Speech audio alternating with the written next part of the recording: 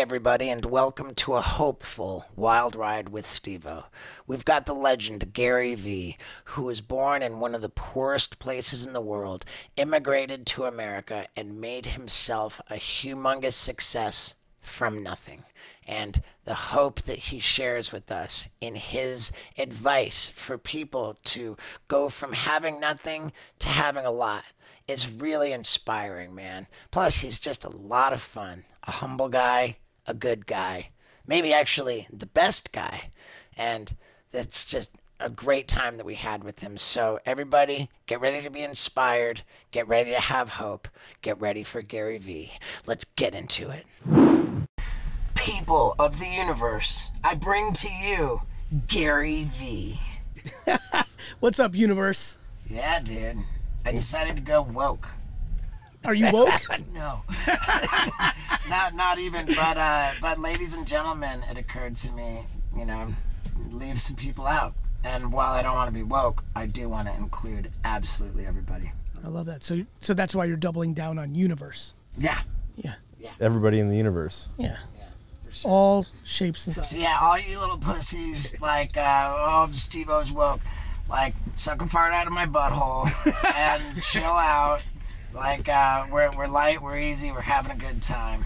And this is Gary Vee. Good to meet you. Pleasure, brother. Real pleasure to meet you. Honestly, you're a real legend. Thank you for having me. You guys are about the same age. Yeah, how old are you? I'm 49. Yeah, I just turned 48. 48. And you? 46? Jesus Christ. 40. 40. Sorry, it's a lot of gray. It's You the look gray. phenomenal. Now that you react that way, and I'm looking closer to skin, I might have went 38. But if the gray was black, you're 38. No, dude. Right? Yeah, I know. I'm gray as shit.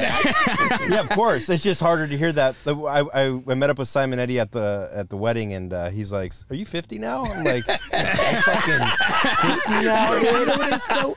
It's normal human behavior. The gray over indexes it, but the cool part is you're fully in control. Like You mean I have my hair? Well, yes, Well, which is yeah, amazing. I think what he's first of all. saying is you're in control. It's not too late To lose some weight? To move your body. Yeah, It's not too late to put down the pasta. I know. But I bet you equally you get good compliments on the Silver Fox thing. Yeah. Well, Yeah, so you're just what I'm if saying it's is the you're choice of going bald or gray, I'd rather go gray. 1,000%. For sure. 100%. Yeah. The question is, do you want to color it green, No. black, No. and then you're I fucking enjoy good. it. I enjoy think it going looks gray. great. Silver Thank Fox. But you're gonna get some 44s instead of 38s. For sure, sometimes Which even is a honest, 50. Yeah, sometimes which is crazy because the face is too babied. But that's nothing. 44 and 38, same shit. Yeah, I'm at the age where like people are starting to like misguess my age, and I'm like, oh fuck, it's happening. I'm getting older. Well, the worst part was when we're all going through this. You're still a youngster, like that flip where like me and a lot of my friends were baby face. So when we were at 26, you'd go to Vegas and you get card and you'd be like, yeah, you still got For it. sure. And all of a sudden you're like 34 and you're like, you 40? And you're like, whoa, what just happened? Why did I just age 20 years in a 7-year window? Yeah. Age is undefeated, fellas. That's correct, man. Yeah. And I could stand to put down some food and move my body around a little bit too. Oh, I got all of us can. to. I think at 40, it becomes more of a health issue than like a vanity issue. Yeah, Because I was at Dr. Drew's house today. How'd that go? And I love Dr. Drew, and I think we should get him back on. But that's another conversation for another time. And with Gary Vee, now candidly, Yes. Gary, Yes. you're so specialized Yes. in business, being an entrepreneur, financial success, and we've always enjoyed speaking with our guests about like what their various revenue streams, like I'd love to hear a guest's top 3 revenue streams without being invasive about, I understand. numbers. Yeah. But You want me to answer it or? yeah, actually. Glad you never asked. So I think I operate and invest. And so what I mean by that is I actively am always running a company, from my childhood, from being 22 to 34. I did that for my dad's liquor store. Those were not super successful financial years because I was building the company for him, and we were an immigrant family, and you don't get paid a lot, but it was epic and one of my great accomplishments. So when I say I operate and I invest, right now I'm the CEO of a company called VaynerX. VaynerMedia is the big company in that. Oh, I love this. Yeah, a modern day communications company. So basically, Mad Men 2023, my company does the marketing for companies like Pepsi and Chase and all these Fanatics and all these big brands, and we do different shit. Some people we do all the social media content. Some people we do the Super Bowl commercial. We killed Mr. Peanut. Oh, wow. We were the agency that worked on Planters when we killed Mr. Peanut during the Super Bowl. Agency. It's an ad agency, but it's 2024 version. Almost every client we work with, we're like, do you understand how important it is to do social media right? That kind of stuff. I mean, look, this is actually very meta. Liquid Death started by Mike. The job he had while he was building Liquid Death was at VaynerMedia in LA. Wow. Sent me an email. It's like, I'm ready to do my own thing. Do you want to invest? I'm like, yeah, I wanted to support him. Well, he's a good dude. I was like, here's a couple bucks. I'm going to make a fucking fortune on it because he's a beast and he built Liquid Death. Mike Cesario That's is right. a very, very impressive guy, the CEO Best dude of Liquid Death. That's right. And literally the job, the second before he was the CEO of Liquid Death, he was a creative director at VaynerMedia LA. No kidding. Yeah. He is absolutely a creative Well, have you heard of director. hot sauce for your butthole? Do you want this to explode and you want me to help you Yeah. out? Honestly, no bullshit. Honestly, no bullshit. It would be great enjoyment, whether right after this podcast, if we got a couple of minutes, or let's get on Zoom. The joy I would have to tell you to do 6 or 7 different things to quadruple the fuck out of this business would be a great pleasure of mine. Well, we You don't have love to say that twice. Yeah. Yeah, happy to do it. Well, so there you go. Anyway, Okay, I so- don't want to be so- long-winded. so- I'm always driving something, VaynerMedia. The other thing I do is VFriends, which is like my Pokemon meets Marvel meets Sesame Street, an intellectual property, NFTs, trading cards, apparel, coming out with animation. Here you can see it. So VFriends is really exciting for me. You guys are quite creative, so you can imagine how exciting this is for me. Like literally as a baseball card, collectible comic book kid, I can't believe I actually have, like I can go on eBay right now and go to completed. Actually, you guys are doing this here. If you go on eBay and go to completed items, like it's crazy to me. If you type in VFriends Now, here. I saw you make a ahead. post about your VFriends, and you said that you were going to make it as big as Pokemon. That's right. And that might let me clear. Like, and even sometimes I need to do a better job clearing. For sure. For the next 50 years, I'd like to make it as. Yep, keep scrolling. You're good. Whoever this is, beast. There it is. Completed and sold. Hit them both. There you go. Look, this is fun. Like, I just gotta say, as someone who like has been on eBay since 1998 and just loves garage selling and finding shit and buying shit and pop culture's why I fuck with you heavy. Yeah. Like looking at this like blows my. I fucking drew these things 3 years ago, and now it's like a full-fledged real thing. Okay, we're looking at trading cards Yep. at the moment. Yep. Trading cards that sold on eBay. Yes. Which is distinctly different from NFTs. You know what's funny?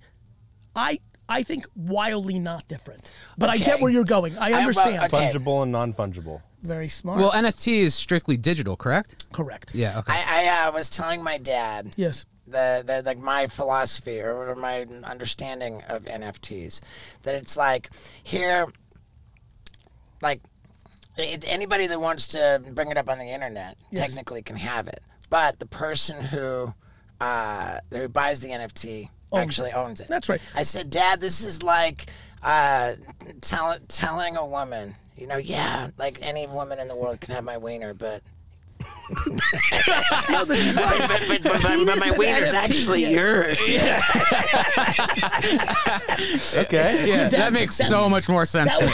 That was how you got your dad to understand NFTs. Well, yeah, just like that's what my way of saying it. Anybody can have it, but like one person's supposed to like have ownership of it. It Yeah. just sounds like it's how absurd it So sounds. you view if you're in a relationship, that person owns your penis.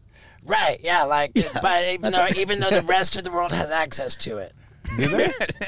I mean, it would be wrong. If they ask nicely. Buy you a couple drinks. That would be wrong. So anyway, these are the two companies I run. I also do, so let's talk about it. Every year is different because I do a lot of investing. So obviously one day Liquid Death will sell to Pepsi or Coke. Yeah. And I'll get a check for that investment. Yeah, how soon do you think that's going to happen?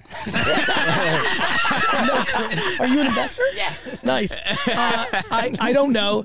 I'm sure at this point, anybody with, between that and Prime Energy drink, there's some big beverages running around there that are independent that I'm sure the Cokes and the Pepsis and the biggest companies are looking at. And I think next 2-3 years, you'll see more M&A activity. But the place I make my most dollars is being the CEO of VaynerMedia. It's a 2,000 person, $300 million plus business. I'm the founder, operator. So that's that world. That's in VaynerX. This year, speaking's big for me, Steve-O. Okay, good. Yeah, I'm a pretty substantial public speaker, and like my fee is pretty bananas. And when we're getting close enough to the end of the year, that may be the second biggest place of my revenue. You know why that doesn't surprise me? Because Gary Vee believes in himself and he bets on himself.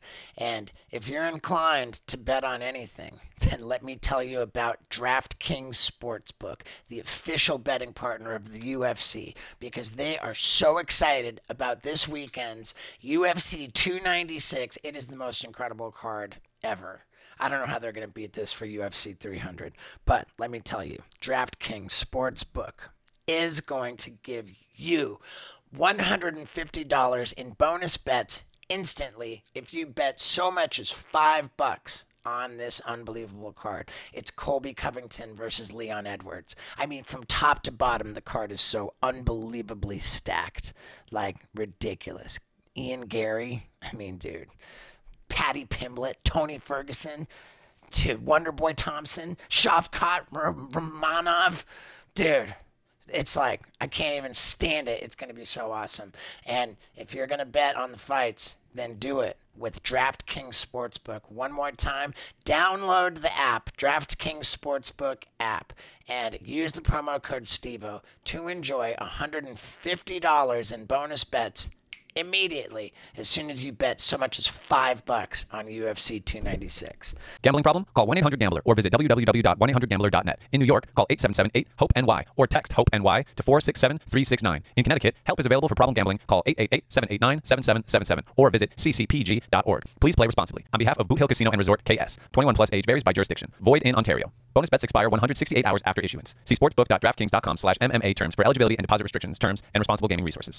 Unbelievable. Now, let's get back to it. So you book your speaking engagements, which would be considered a personal appearance. That's right. Through an agent? So I was with CA for a long time, and then 5 years ago I started my own speaking bureau, Vayner Speakers. Oh, wow. So if you're looking to make, I can make you some money on the sauce, I can make you some money on the speaking. There you go. Yeah, you have a story This to is tell. turning out to be a really good.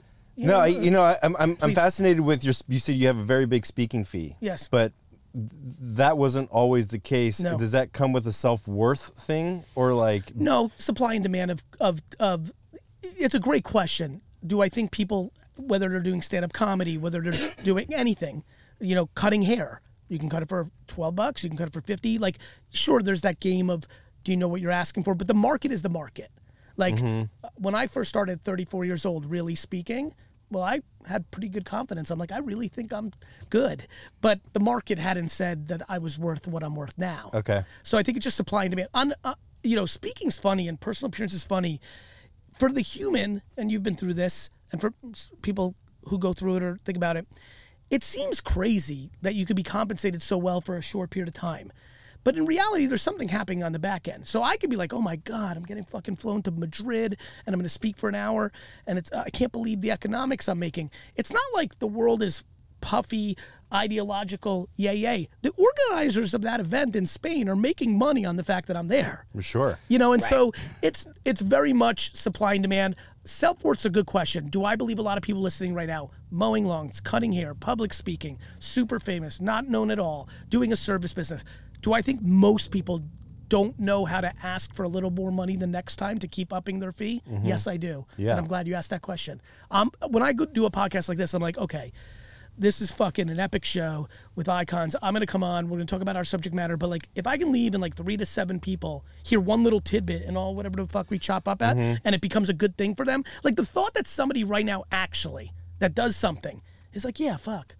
And like they charge $100 for whatever the fuck we're talking about, right? Babysitting, $12 an hour. Yeah. And tomorrow the neighbor goes, how much are you? And you're like $15 an hour because you listen to this, and they say yes. Then we had a good fucking podcast. That's great. People will say I like yes. that. I know. And by the way, people say no, And don't change your price back to $12 an hour. Get 10 no's, and then you're like, okay, I'm delusional. Yeah. My big thing is get 10 no's before you go back down. Too many people like are scared to go up, try one time. Someone says no, and they're like, see, fucking Gary, I was always 12. Yeah. You get what you pay for. Yeah. I'm glad that you said that too, because when I initially was saying, what I started to say, I was going to express a sensitivity that, speaking to my audience, about like I wanted to make it relatable to people, and you just did that for me. Well, and I see, love that. honestly, no bullshit. Like, I've got lots of passions, and lots of things I want to talk about. But I'm very selective of what I do, and when I do it, I always think it's only about them. Like, I don't need people skipping this podcast for you. I don't want to fuck you up. I don't want people to be like, that sucked, that's not for me. If you can't make it contextual and relatable to who's actually going to listen, then what the fuck are we doing here? Right. Like, I'm more Yeah. than capable of trying to build my own audience on my channels. I think when you go into someone's home, you take off the shoes. You know what I mean? Like, to me, the only thing I'm thinking about right now is how to respect y'all. And more importantly, even more than you, is your audience. Yeah. And so, like, look, take me wherever you think I can bring value. But the good news is, like, I'm aware of y'all and I'm a fan. And, like, I like, and more importantly, like, cool, I'm a businessman, but, like, I'm also a human being. Like, what do you think me and my buddies did in Jersey in the 80s and 90s? Dumb shit. And, like, you guys are legends to us. They're like, oh, fuck, all the dumb shit we were doing is, like, real like that? So, like, this is fun to be with you. Cool. I love it. Yeah, thank you for that. What's the probably a very blurry line? Like what Vayner Media? Yes. An ad agency and a production company. Yes. So we have a production company. You can pull this one up. Eva No Saddam. Eva No Saddam. How do you even remember all these names? It's two separate words. They'll probably it's Eva space and No Saddam. No Saddam. Eva space. Here we go. There we go. It's there.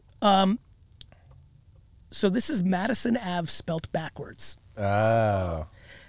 This is our production company for our commercials. In New York? In New York and LA. And I own this as well. This is part of VaynerX. VaynerMedia is the agency. Eva No Saddam's the production company. Now, to your point, the world you grew up in, production was heavy, like big shit. It was real. And so our commercials, our Super Bowl, we do here. Our agency, as the creative department, they're also producing actual social media ads. So that's the twist that we did to the industry. Forever, 70 years, you had an ad agency that came up with the ideas, and then that's what you got paid for. And then there was a production company that would make this Merch Madness by Lil Baby B that we did for Fanatics. We still do that, as you can see here with Eva No Saddam and VaynerMedia. But inside of VaynerMedia, the ad firm, everybody in creative also makes social media creative. And that was the twist, and that's how we changed the industry. Is one of your contemporaries or your rivals at VaynerMedia a company called Shareability? Are you familiar with them? Yes, I think that got brought up to me the other day. Maybe. One thing I don't do, it's either my strength or my weakness. I'm almost oblivious to competition. Blue Ocean Strategy. Yeah, I've heard that as well. What is that? It's just like there's no competition. Yeah. There's no red in the Yeah, there's no and blood listen, in the water. by the way, I love competition. Like, if you guys were like, let's thumb wrestle, I'd get like super serious right now. yeah, but you're the mindset there's like enough for everybody and it's abundant. and by the way, if somebody's like wins something, you're absolutely. I don't think that they took it out of me. By the way, that includes like we're in a pitch right now for we're not, but I'm going to use it because I love them. If we're in a pitch for New Balance, and we're against Droga 5 and Shareability and Wyden and Kennedy, and it's 4 of us, and we lose, I'm aware that one of those 3 people won. But that's the micro. In the macro, I'm going to get mine. For sure. We're good enough. And honestly, weirdly, I even like when other people, first of all, I kind of weirdly like losing. Like, I'm like, there's a level of like leaning into your own humility and like you should never always win and the merit and trying to figure out how to get better at it. But yeah, Blue Ocean, for me, it's always abundance, for sure. It's like nobody's stopping me but myself. If I spend a minute trying to figure out what everybody else is doing, that's a minute I'm not figuring out the consumer. And I don't have time for that nonsense. Okay, so let's take some. That being said, in your world, Vayner Watt, Vayner, VaynerWatt.com. This one I'm excited about. This is a new company for me, about a year old now.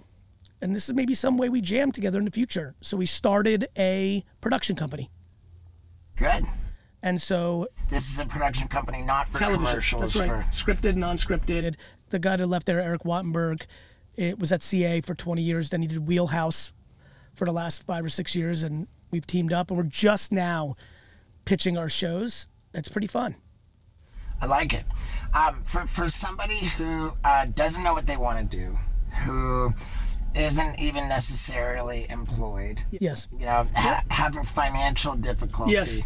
Like, what is your Take on that? what is your advice for like absolutely zero to roof over your head? It's the reason I started making garage sale videos. So you can pull up Trash Talk Gary Vee. I think you can see I'm getting addicted with this. It's pretty fucking awesome. got that I look might in need your to eye. live like this. So, this lady was amazing. Anyway, this is my advice. So I started getting those emails, and I was like, you know what? So for the people listening, I have a good back to a different audience across the room. I know a good amount may not know who I am. I was born in the Soviet Union. I was born in the USSR. Belarus. Thank you, my man. So I came here when I was 3. We lived in a studio apartment the size of this fucking van with like 5, 6 family members, like real humble beginnings. And so, you know, I didn't grow up with much. And, you know, in my teenage years, I started going to garage sales and then going to the flea market and flipping shit. I was always into like collectibles. That's why the V-Friends thing is fun and all that. And then when my brother's 11 years younger than me, when my brother was like 13, I could tell my mom was trying to make him a lawyer. I'm like, no. Like, AJ, come with me. We're gonna go garage sailing, and now this new thing, eBay. We're gonna sell it on this thing. And so, How old were you? I was 22 at that time, or 23 at that time when I was teaching my brother. That's when eBay had just come out a few years earlier, and I watched my brother go from 0 to like $10,000 in cash in a summer because we would buy video games for 50 cents and sell them for $20 on eBay, or a shirt, or anything nostalgic, pop culture, things like that. So my advice is, first of all, I'm going to go macro and micro. In the micro, right now in America, and obviously it's in some other parts of the world, but garage selling is bigger here. In America, the quickest way to go from $20 to your name to 10,000, which creates some sort of breathing room of some sorts, I genuinely believe is thrift stores and garage sales. Genuinely. Because it's a place where you can buy things for a quarter, 50 cents, and $1 and get 20. You can't do that in many other places. Yeah, but I feel like Please. the garage, for sure, you're Okay. right. Okay. But if you're starting out at a thrift store on Melrose, No, that's no different. fucking way. That's bougie thrift store. Yeah. I'm talking Goodwill. Like, you can go to the Goodwill. It's very interesting. It's very interesting all over the country. Yeah, I bought some cool Stetson shit in Oklahoma at the thrift store. Like, And these are like brick and mortar places where you can go and purchase something for like 50 cents, $1. But then you take it online and you've got such an infinitely larger audience. Yeah, and it's not even your audience. For those listening saying, fuck, I don't have an audience. No. You just list it on eBay. You just list it on Poshmark. You just list it on these places, Macari. There's all these places now. So, 0, the most logical place I see is garage sales. so it's the tale as old as time is like, get a product and sell it. That's the one, like, I think about this a lot because somewhere along the line, I kept telling the stories about, like, early in my career, which was 10, 15 years into my career, after I saved some money, I made these good investments in 2006. They were called Facebook, Twitter, and Tumblr. And, of course, it changed my life. And I would talk a lot about it, but then I just started getting enough emails saying, like, yo, bro, I fuck with you, Gary. I love you, but, like, I don't have $25,000 to put in some sort of startup. So what do I do? And finally, because I read all my DMs and emails, especially back in 07, 8, 9, 10, 11, I was really doing it because I could manage it. I was like, fuck, they're right. I got to talk about some other shit. Yeah. And that's how I got to this. And so to answer the question in the micro, I believe the answer genuinely is garage sale flipping. Are you still doing garage sailing to this day? Yeah, that's me like a couple weeks ago. Now, at this point, I'm donating what I buy and what I sell sure. for to charity But- because I'm in this place in my life. But no bullshit, bro. Vinny, like, honestly, I like doing that shit more than almost anything I do in life. Let me tell you something straight up. As excited as Gary Vee gets about garage sales, I think my lady Lux gets a lot more excited when she finds out I've taken a Blue Chew tablet, because that means her and I are about to have a good old time. Why? Because Blue Chew tablets have the same active ingredient as both Viagra and Cialis, except they're delicious, chewable, and they only cost a fraction of the price. And if you think that taking a Blue Chew tablet might be a lot of fun, then you're onto something, because I have a whole lot of fun when I do it. And get this, for the listeners of the Wild Ride podcast, you can get an entire month's supply of Blue Chew tablets absolutely for free. All you pay is $5 for shipping. I mean, come on. You go on BlueChew.com and consult with the medical provider on their website. It's very easy, it's very quick, and that takes care of your prescription. And once you've done that, boom, you plug in the promo code STEVO, and that unlocks an entire month's supply of Blue Chew tablets. All you pay is $5 for shipping. You can't beat it, and I recommend trying it. So jump on that deal at BlueChew.com with the promo code STEVO, and let's get back to it. Okay, so this is great, and the problem with most people is they're not motivated. Yeah, that's right. And like I had a product in 2006 that I was selling in retail. I invented this thing and I sold it, and Go ahead, man. Don't do that. Tell them what it is. so I invented a workout towel, the Velcro pocket, so you can keep all your shit in there while you go to the gym. Towel safe. Towel safe. I like so that. So I don't. It's not even around anymore. But people. I mean, it's a standard. You go to the gym, and like I totally understand. With the That was the content by the way, that was the easiest thing to understand of all time. That was smart. Yeah. You fixed a micro You pain found a point. problem. Yeah, I would that's smart. But my theory was people were like, how did you do it? It's like, I think any product is a good product. It just depends on how passionate that person is, and because how you execute. and how of course that, but and how much drugs you're doing. and how much drugs you're doing at the time. Always a correlation. But the hardest part for me is like, so back in 2006, I stopped listening to music when I was driving. I listened to motivational books to keep myself that hungry and happy. Now you're talking about why Gary Vee exists. Right. Like, so I was going to answer it in the macro, and I love you for going to where this is all about people being comfortable in their own skin. Not everybody, to your point. Let me tell you something about me. I'm motivated when we're talking about business. I'm motivated when we're talking about kindness or like people skills. I'm not motivated when you're talking about filling out a form. For sure. Wow. Like, I'm incapable. I'm being dead serious. Yeah. I'm going to say this nice and slow. I am borderline incapable Of administrative duties. of administrative duties. Yeah. Yeah, I'm with you. Yeah. For sure. Because we're creative. Yeah. Look, for everybody who's listening, if you do not understand yourself and you're listening to fuckers like me or your mom or your dad or your buddy, and they're like, you can't do that. That's like telling me, like, just shut the fuck up. I can't. I need to talk. Like, we have to reverse engineer truth. Mm-hmm. So to your point, when I put out all these videos, the comments are like, yeah, but the gas cost $20. Yeah, I'm yeah. like, but I made $800. They're like, yeah, but the eBay fees. I'm like, yeah, but I made $800. But those are just the weakest people that aren't survival of the fittest. Like, it's not, you don't have that drive to do that then. What's interesting about that, and I see where you're going, is I'm fascinated by what the internet does to change the variable of how many don't have to be the weakest. The option, I'll give you a good example of this in culture right now. Everyone wants to shit on Gen Z. Mm-hmm. Entitled, lazy, this, that. And like, there's plenty of that. Like, look, when the government prints unlimited amounts of money during COVID and gives it to people for staying home, it fucks up people. Yeah. Like, it confuses people about merit. That being said, when I hear like some entrepreneurs tell me like, Gary, this fucking Gen Z, I'm like, bro, you're asking them to work for $13 an hour for 10 hours a day in your fucking store. I got news for you. A lot of these kids know how to make $230 a day in TikTok ads. Like, they could sell some tea. Like, these kids have options. Mm-hmm.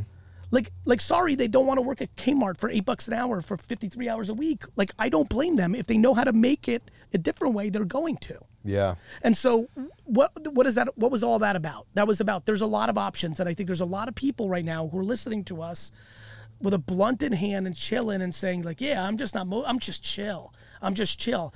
My argument is, yeah, but there's some shit you give a fuck about. Something. Music, something. Yeah. And by the way, this is so fucking meta. You and your crew, that wasn't monetizable 20 years earlier. It's true. It's very true. You guys became famous and rich doing shit that you couldn't become famous and rich for 20 years earlier than when you did it. And they had to get somebody to say yes. The internet is like, yo, I'm here. I'm open for business. What do you want? Now, the problem is the internet is also fair, meaning when people are like, Gary, I'm fucking shadow banned on social media. I'm not doing well. I'm like, bro, you're not shadow banned. You just suck. Like everyone's always got an excuse like, yo, fucking Instagram. Yeah, but do you think shadow ban's a real thing? No. So you think shadow ban does not exist? It's real for 1% of 1%. It's not real for the guy who's been posting the same shit for 20 weeks and nobody gives a fuck. And he's like, I'm shadow banned. I'm like, you're not shadow banned. Nobody thinks you're funny. Yeah. And so, and bro, on some real shit, I love when my content doesn't do well. When I post something and it underperforms, literally, I'm like, yep. Fuck you, Gary. You thought it was good. They didn't. Learn. Next. Yeah. So the internet isn't necessarily fair. It's just highly democratic. Yes, and the blockchain's even more. The internet's got its variables. Things work differently. But here's the punchline. Most things are more fair than people want to think. People want to blame a president. People want to blame their parents. People want to blame. We've gotten remarkable at pointing fingers. Nobody wants to do this shit. For sure. No, people have like almost cut their fucking thumbs off. Like people don't want to do this shit, Steve. Like guys, and to me, I'm not trying to be like motivational or rough. It's just very, very obvious to me. There's a direct correlation of happiness and accountability. I love that. Yeah. I love that. I've loved a lot of things that you said. That's my favorite thing so Thank far. you, my man. Well, that's It's what changed real. my life was when I went through the step work and you're like, Yeah. what's my part in it? Yeah. Right. And then you start There you getting go. into the habit of like looking at every problem in your life and being like, oh, I fucking. Let me be vulnerable here a little bit. I've done well, but like, at 5 6 years ago, I was like, hey, this is me talking to myself. Hey, if you're such a nice dude and like you don't care about the money and you really give a fuck about your employees, hey, dude, why then are there people that used to work for you that don't like you? You see that little Facebook group where they shit on you, former employees. You've seen some of these things that they said. You've gotten emails from people that had the courage to tell you to your face. Why? So I did the work, I kept, because it bothered me. I'm like, man, I really want to be nice. I really think I'm nice. Like, what am I doing wrong? And finally, enough things happened both personally and professionally where I'm like, oh, Gary Vee in a podcast with y'all, he's candorous because he's not actually talking to anyone. He's talking to everyone. Okay. But if I cared about you, I struggled to deliver candor, believe it or not. Gary Vaynerchuk, the businessman, my whole life, I would have very sloppy firings because I couldn't tell, because I become friends with my employees. Right. And then when you had to get, like, if something wasn't working for a long time, it would be like all fucked up. And I didn't tell them along the way. Like maybe occasionally I'd say something, but now the last 5, 6 years, there's like a real process to how I do it. Like if 6 months in it's not working, I have the strength now to sit down in front of somebody I like and say, hey, Johnny, hey, Susan, like this is not working. Let me tell you what you're doing wrong. Because there was still time to fix it. Right. I wasn't over the bubble of resentment. But, and so like I get like being accountable. I sit here and out loud say to all the people that have ever worked for me or interacted with me where I had to fire them, where they're like, what the fuck, dude? Last week you were saying everything was great. And today I'm like, you're right.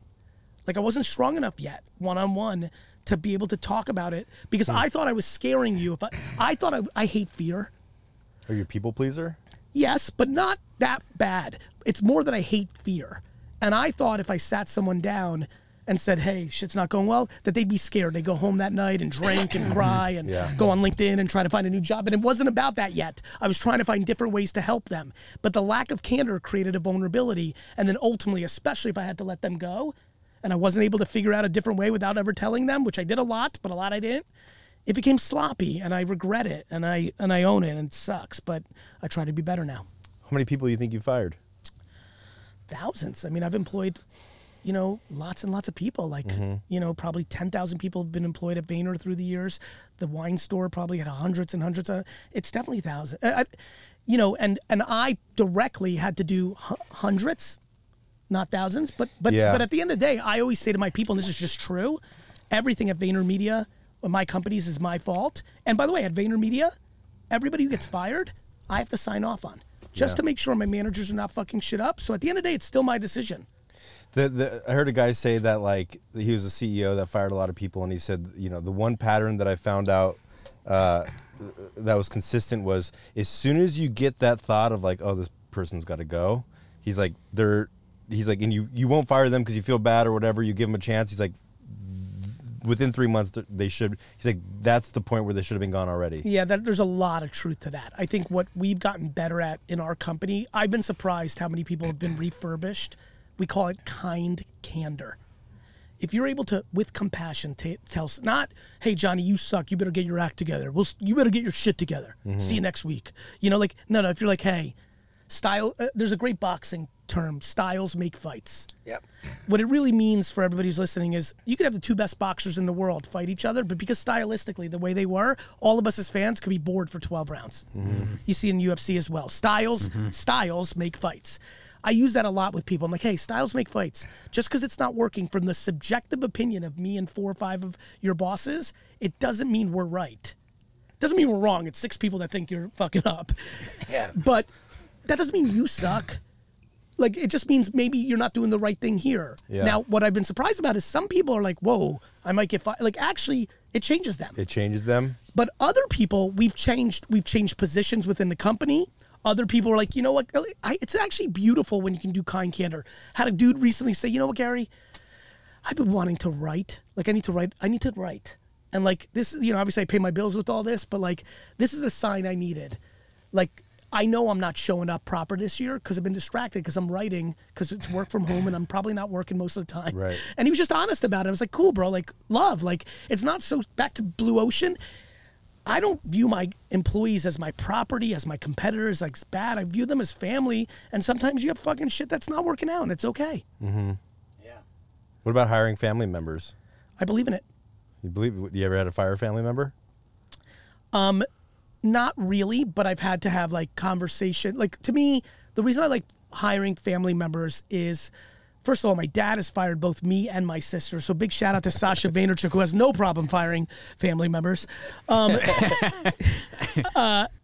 got fired for one day, my sister permanently. Sorry, Liz. I think that, to me, I think people tell, you know, that old saying, right? Don't hire family or friends. Yeah. I think it's a mistake. I think it works a lot. I think now, I would say 48-year-old Gary is far more should hire family and friends now than 25-year-old Gary because the lack of candor led to resentment and awkwardness. Yeah. So I think it comes down to, do you believe you and the person you're hiring has a communication structure? And what I've always done with family is I'm like, listen to me. I am running this business for everyone, and I can't create nepotism, and I can't fuck it up, and there may be a dark horse chance where this doesn't work out. And you just over-communicate that stuff. The thing with family is, as you can imagine, you're going to put an extra effort into finding a spot for them. I do that for anyone. You came in as an account manager, maybe you should be a creative. You came in as a creative, maybe you should be a back office. I think companies give up on people too fast. Would you be a 50-50 partner with a family member? I have been. And did it work out? It worked out because me and my brother are pretty remarkable at this, and I'm going to tell this story because I hope this helps someone. You ready for some good news? Well, whether Gary's little story helps anybody or not, the sponsor of today's episode is definitely helping people because it's BetterHelp.com. BetterHelp is an online service which matches people with licensed professional therapists. They do it very well, and they make getting into therapy convenient, easy. It just happens online. And I'll tell you, I believe in therapy a whole lot myself. I do it to protect my relationship with Lux because I subscribe to the philosophy it's better to fix the roof before it rains. How about that? And man, therapy can just help you. It can help you set boundaries. It can help you with coping skills. It can help you in all kinds of ways. And this holiday season, how about giving yourself the gift of therapy? Now, if you go to betterhelp.com, that's BetterHelp.com/Stevo, you get 10% off your first month. I mean, you can't beat it. Plus, you can switch therapists at any time at no cost, and with the simple questionnaire, they're going to match you up with the perfect therapist for you. So, one more time, for 10% off your first month, go to betterhelp.com/Stevo and enjoy a healthier, more comfortable you. Now, let's get back to it. My brother comes out of school. He's 22. I'm 33. We start this company, VaynerMedia.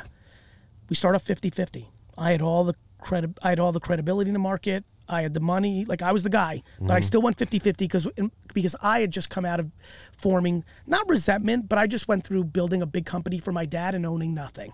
So I was overly empathetic for my brother. Plus, my brother I already knew was talented, and I had no clue how it was going to play out. But we did something smart, and I hope this helps someone. We said to ourselves, day one, we're going to go 50-50, and we have no idea what's going to happen. But whatever happens, we trust each other enough that we'll adjust in the future to try to make it as good as we can. As good as we can or as fair as we can. You know, I would use both of those words similar. To the best of our ability, loving each other and trying to communicate. I mean, because let me tell you what happened. If I'm Please, hearing you please. correctly, what you're saying, we'll start 50-50, and as we go, we'll adjust it to what's appropriate. But you can't adjust it so easily because there's tax implications. There's a lot that comes along with that. Right. It couldn't be like my dad. Let's say I wasn't doing anything. Like, here you go, AJ. Here's 30% of the company. He has to pay taxes on it. Like, it would become so challenging. So yes, and you can do that. But for everyone listening, do your homework on how tax law works and all this. It's not so easy. Let me tell you how it played out. I thought, because I was the older brother and I had other aspirations as well, that I would work with him for a while and eventually he'd become the CEO and I'd go do the next thing and he would run it. My brother has Crohn's disease. At about 25, 26, about 3-4 years in, maybe a little bit further, 5, 6, 7 years in, he has a tough spell. And he has to take, like, I think 12 inches out of his intestines. Has surgery. I come in and he's like, yo, like, he's in the hospital. Comes home, I could see he was shook. I don't remember perfectly, but a couple months later, maybe within the year, he comes in and he says, I want out. And I was like, fuck. Okay. First of all, I'm 11 years older than him. So first my older brother / father instincts come in. I'm like, I got you. Then I settled down from that and I was like, yo, we need to talk about this. Yeah. At this point, he says he wants out. How big is the company? Pretty big. I mean, bottom line is I had to buy my brother out for real money. Then we started a company called Vayner Sports. But you have to hear the most important part of this story. Yes, I have to buy him out, and yes, I was a big impact on how much we were doing overall. And were we 50-50? We were not. And I feel comfortable if AJ sat here, he would say Gary did more and was a bigger impact. But then we started Vayner Sports, and to my brother's credit, Jeez. he's working 100% on this. I'm impacting it and recruiting and different things like this, but this is what we're doing, and. Look at our guys. This, by the way, weird moment, sidetrack. In the time of this filming, the Jets, which are my entire life, I love the New York Jets more than anything, are playing the Falcons this weekend, and it's the first time my team is playing one of my quarterbacks, and I'm very weirded out. Is it still a huge goal of yours to own the Jets? Yes, sir. Yeah. Anyway, I'll finish this to move on to the next part. We start this company. My brother's going to be on full time, and I think if I remember at the beginning, I got 85% of the company. He got 15%. Because we were going to work on trying to make it fair. But he's putting in more sweat equity. Yeah. And what are you bringing to the table at 85 and he's at 15? Making up for what happened on VaynerMedia. Now, I'm also me. I fucking recruited most of the, like, I'm a beast and I'm me. Right. That's what you're bringing to the table. But to my brother's credit, I want to give him his flowers. Even if I never spent a minute on this company, I would own 85% of it. Because that was him holding his bargain of his word at 22 that we would see what would happen at VaynerMedia and we would always adjust. And we're But how was that conversation talking about splitting shares at the time? For this one? Yeah. Easy, because me and my brother got lucky, and I want everybody to hear it again. If you feel like you have a family member who, if you set out to, like, we'll always try for each other, that leaves a lot of room for you never talking to that person again. Well, my people always ask me, like, I have a thing with a business partner. And what I say is, like, if somebody asks me if they want to go into business with a friend or whatever, I say, if you're going to do that because you have to, make sure your operating agreement is so explicit that there's a step for anything that can fuck up. Because, like, what do you do if, he goes on drugs? You got to assume the absolute worst and address it. By the way, you two just crushed the shit out of that last 30 That's why seconds. you're not the bad guy. Both are unbelievably right. And so we don't live in fantasy land. And it's still going to be gnarly no matter what. You could have the perfect plan in place with everything covered. You could assume the worst. And I promise you, 9 years later, when there's real money involved, and it's not even the money, it's the feelings. I fucking worked every Friday night. Slept in my car. I'm even getting the goosebumps. I always get these when I know we're talking about something important. Yeah. Like, just assume, and then to your point, here we go. We spieled it out for the last 7 minutes. You decide. It's on you. Has it worked for some? Yes. Does it not work out for most? Yes. And you're not the bad guy. The piece of paper is the bad guy. But you know this. Even with that, shit changes a decade Like, later. please, dude, you don't understand. I just had a bad couple. I went to rehab. Dude, I'll make up for it. It's like, dude, you fucking signed and there's shit you don't think about. When you both started out as brothers, cousins, whatever, you weren't in relationships. Now you get married. One of the wives has a point of view on some shit. And by the way, even if it's not that gnarly, what if it's not even weird? Like, the wife has a point of view. Two sisters start a company. The husbands get involved. And they're both beautiful, perfect marriages. And it's all good feelings, but one of the sides of the marriages just want a different level of work-life balance with their two kids than the other side and have different goals and ambitions. It's all good, but what do you do? Now you're 50-50 and one person's saying, I want to work 9 to 5, 4 days a week because I want to be with my kids. And the other side's like, whoa, we're about to explode. I want to double down. Now what? Yeah. Now, do you have the wild, do you have a shotgun clause and you can buy out the original? Like, this is shit. It's complicated, but let me say this as someone who's spent his whole life working with his father and his brother. It's the fucking best when it's right. Yeah, but Okay, so here's the question. No, go ahead. I want to say, can you be clear Yes. to the audience members or whoever you're speaking to, like, don't do a handshake deal. Always put it in writing, right? If you do a handshake deal, which I've done those things too, it will almost always end up with anxiety at the end. Almost always. Yeah. So yes, I think you're giving people very good advice. If you make a very detailed contract, you always have something protecting the relationship. The paper, the contract can take some of the energy. What's interesting, I'm saying this, me and Steve have handshake deals. Yeah. But I'm just saying, like, if you're going to be like, Because you guys have confidence in each other. but Yeah. this is a different, like No, but notice we this. understand each other very well. No, but I'm going to say it again. You just sat here and said you understand each other differently. I just sat here and said me and my brother understand each other. This is what I'm saying. There's no one size fits all. Are there a billion relationships that got totally fucked because of business? For sure. Yes.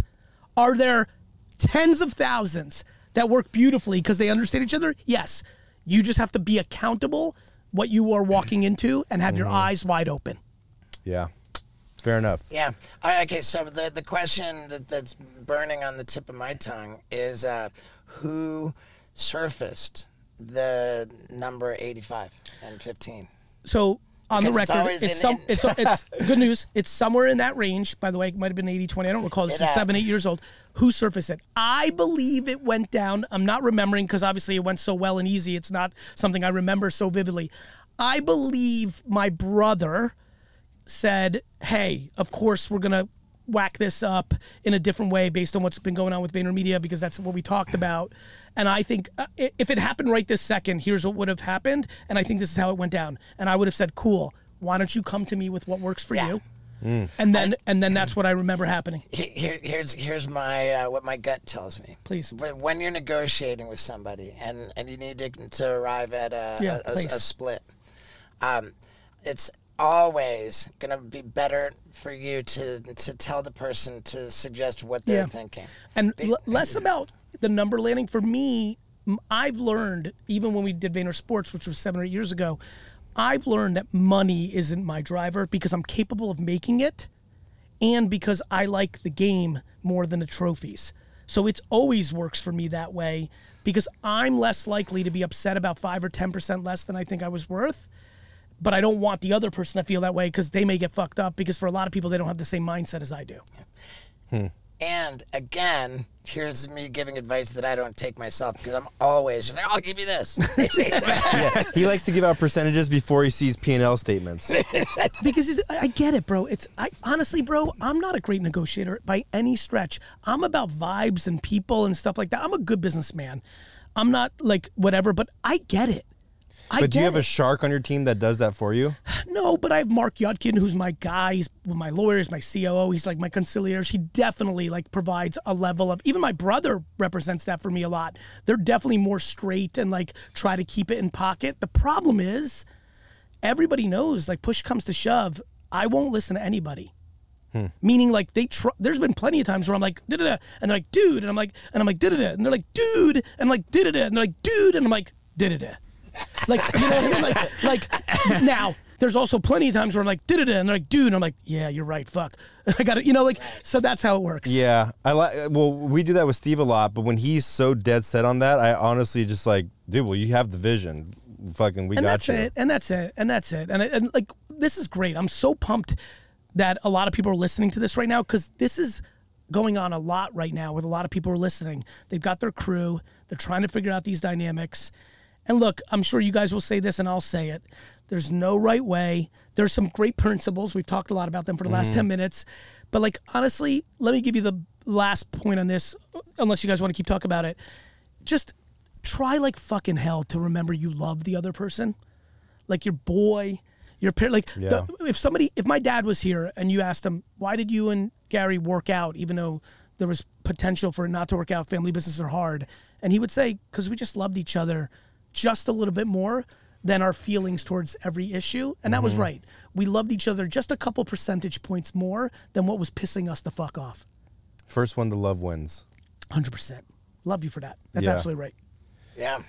And when you're 90, none of this shit's gonna fucking matter. When the person that you're mad at right now is That's on what their we were just talking about deathbed, yesterday. right? It's real, man. Like, you're all mad at... Actually, you know what would be epic? By the way, if anyone, because this podcast does what I'm about to say, please email me. It's Gary at VaynerSports.com. It'll be easy to remember that one. Could you imagine if somebody calls somebody right now that they haven't talked to for 7 years because of a bad business breakup, like a brother or sister-in-law or mom, and reconcile their relationship? How cool is that we did that? Sure. Yeah. Steve was like, I don't give a fuck. I've had to do that. I think that's great, but I'm just very, very fixated on something that you just said. That none of this is gonna matter when you're 90 years old. Go ahead.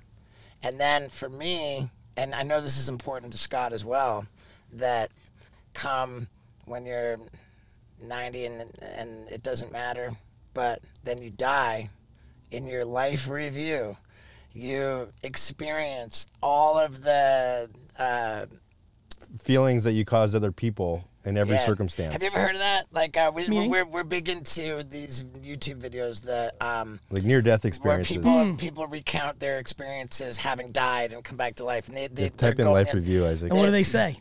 They So they go through when Yeah. when they die, they go Yep. through the tunnel. They meet their guide or whatever. Yeah. And this is right here that Yep. near-death experiencers undergo a life review in which the meaning of their life is presented to them, but also how their life affected other people, as well as an awareness of the thoughts and feelings of those people. You experience your whole life as the Honestly, people. I have literally, my whole life up into this nanosecond, wanted to live forever. I'm so looking forward to going through that. that'd be interesting. When I tell you, when I die and go through it and they review all the shit that you just showed me, I'm going to be smiling like a motherfucker. I have so much more goodwill towards random human beings in Sick. general, than anybody I've ever met. And I say this because it's an outlandish statement. As a compliment to my parents, predominantly my mother, what did I do? They made me. I am stunned on a daily basis how lucky I am of how nice I feel towards every human of all shapes, sizes, and angles, especially in the world we live in now where everyone's just trying to, at all costs, around anything.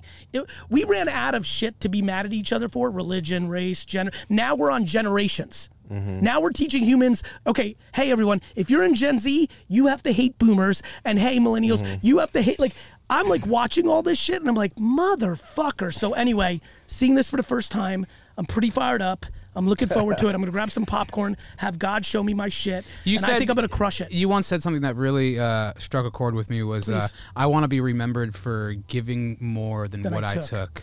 When I tell you, similar to what we're saying here, and maybe you've heard this as well. I'm not sure. I used to say it all the time. I haven't said it recently. I literally live my life based on how many people are going to show up to my funeral. I believe most people do not show up to funerals unless it's really, really, really that person. Like, I think back to my life and watching like funerals and being like, I cannot believe X wasn't like, like obviously like to compel someone to go to their funeral, you had to have a real impact. Yeah. Like, actually. And like, look, I'm very fortunate at 48. I've been to a lot of funerals in the business world, and boy, I remember when I was 19, I went to this one funeral, and there was like 9 people there, And I was like, makes sense. He just was not nice. Is he laughing? Like, it was like, honestly, though, it was very real to me. I was like, this guy was profoundly successful in the business, the liquor business that I was a part of, but he was just genuinely not kind. And I saw it all manifested right there. And I'm like, I'm going to do the reverse of this shit. Yeah. And I'm gonna, and I was such a motherfucker. I'm like, and I'm gonna build a much bigger business. With this life review thing, it's the saying is, you see your life flash before your eyes. Yes. And everybody's heard that. Yes. And it's like all of these people who have had near-death experiences are describing the same thing. And what's crazy about it, like to make you even more excited, and maybe the rest of us less excited, is that the construct of time is something that like only really applies in this physical realm. But like on the other side, the way they describe it, it's just like there's not. It's not in the confines of time. Well, they're so the detail, like you can feel like from like the perspective of a mosquito that's off like 300 yards over there, like the detail, like the detail of the experience, and without any constraint of time, is like so like beyond our comprehension. Can you please stop talking, because I literally like am getting too excited, and I still got a ton of shit he wants to do. die. Right, and I feel very strongly that I've done more good than bad. But man, do I have a lot of crap to go through. Can I say something that I think you'll enjoy? I think you're going to enjoy this, because I think about this as well, and now you just said it and triggered something. I am so excited to give you these flowers that I'm about to give you. We're all living life. You're a public figure. I'm in the business world, moving and shaking. 20 times in the last 20 years. I am so excited to tell you, I love the way people talk about you that actually know you. Well, cool, man. Thank you. Yeah, you do good business. For the most part. And it's funny. It's sometimes not even like, I'm very talkative and extroverted and talk to a lot of people. Even one I remember is like how you treated someone at a restaurant. Okay. They told me. Yeah. They were actually paying me a compliment, comparing me to you, the way you also treated them nice. Oh, that's cool. Yeah, so sick. definitely business. Yeah. Like he was great on the shoot or this and that. But like, people are watching. We're affecting people. And not just people that are known, all of us, every human.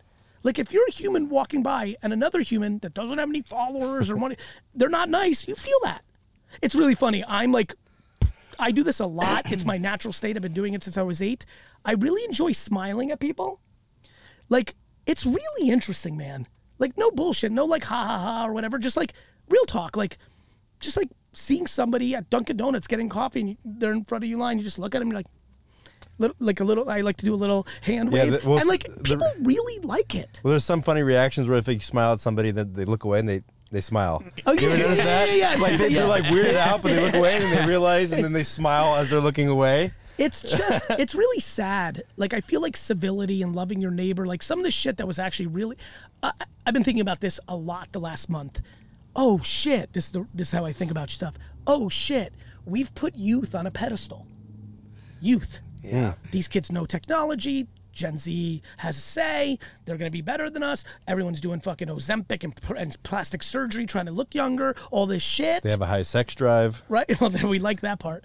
And we've really started to disrespect our elders. Well, right. They don't get it. They fucked up the world for us. They don't know how to use technology. And for all these years, it was the reverse. Right. Right? Respect your elders. I saw something that fucked me up the other day. These 3 kids, good dudes. They weren't they weren't like hooligans, but they were just sitting on at the airport on these 3 chairs. And this 80-year-old lady, like, clearly was looking for I was on the phone having a business call, but I was watching it. And I was like, dude, how the fuck is nobody getting up for this lady? And like, that would have never happened in 1954. Every fucking person would have got up. Yeah. I've done that. The other thing, too, is that old people serve as a reminder of our mortality. And we don't want to think about our mortality. I think there's some validity to that. Yeah. I just think we underestimate wisdom. Sure. I just think we do. Okay, how about this? Please. the idea of having children, Yes. back in the beginning of the country and To work on the farm older and- times, yeah, we needed them, workers. You needed Yes. workers, and you wanted to have more children so that when you're in your end of your life, you would have these children to care for you. You were That's right. setting yourself up with caregivers. That's right. And somewhere along the line, I'm gonna guess it was somewhere between the Boomers and the Gen Xers. Yep. That shifted to where children were no longer future caregivers. Children became really expensive pets. and that's all it is. As a kid, is like you have children now. You've got really expensive pets. Yes. That you have to take care of, fully into their adulthood. Like I saw a statistic. In 1940, like over 90% of every kid would be more successful Than their than parents. their parents. Yep. Then in 1980, that became a 50-50 coin flip. 1980, it became a 50-50 coin flip. Wow. So what is it now? What percentage do you think of Gen Zers have? 15. I think it's a general area. Ooh, Yep. we're gonna find out. What more success? Do better than their parents.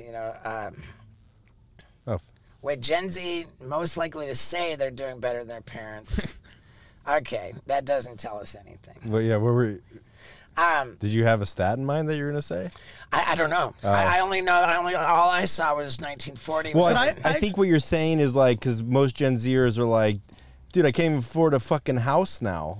well, right. I mean, and that's the thing. Like, I got a vasectomy because multiple reasons, but You were very, curious? very major influence on me getting vasectomy was what I considered to be just dwindling opportunity. Like you hear people say the American dream, isn't what it used to be. Yeah, I'm more optimistic than that. By the way, I understand all of that, and there's plenty of validity to have that conversation.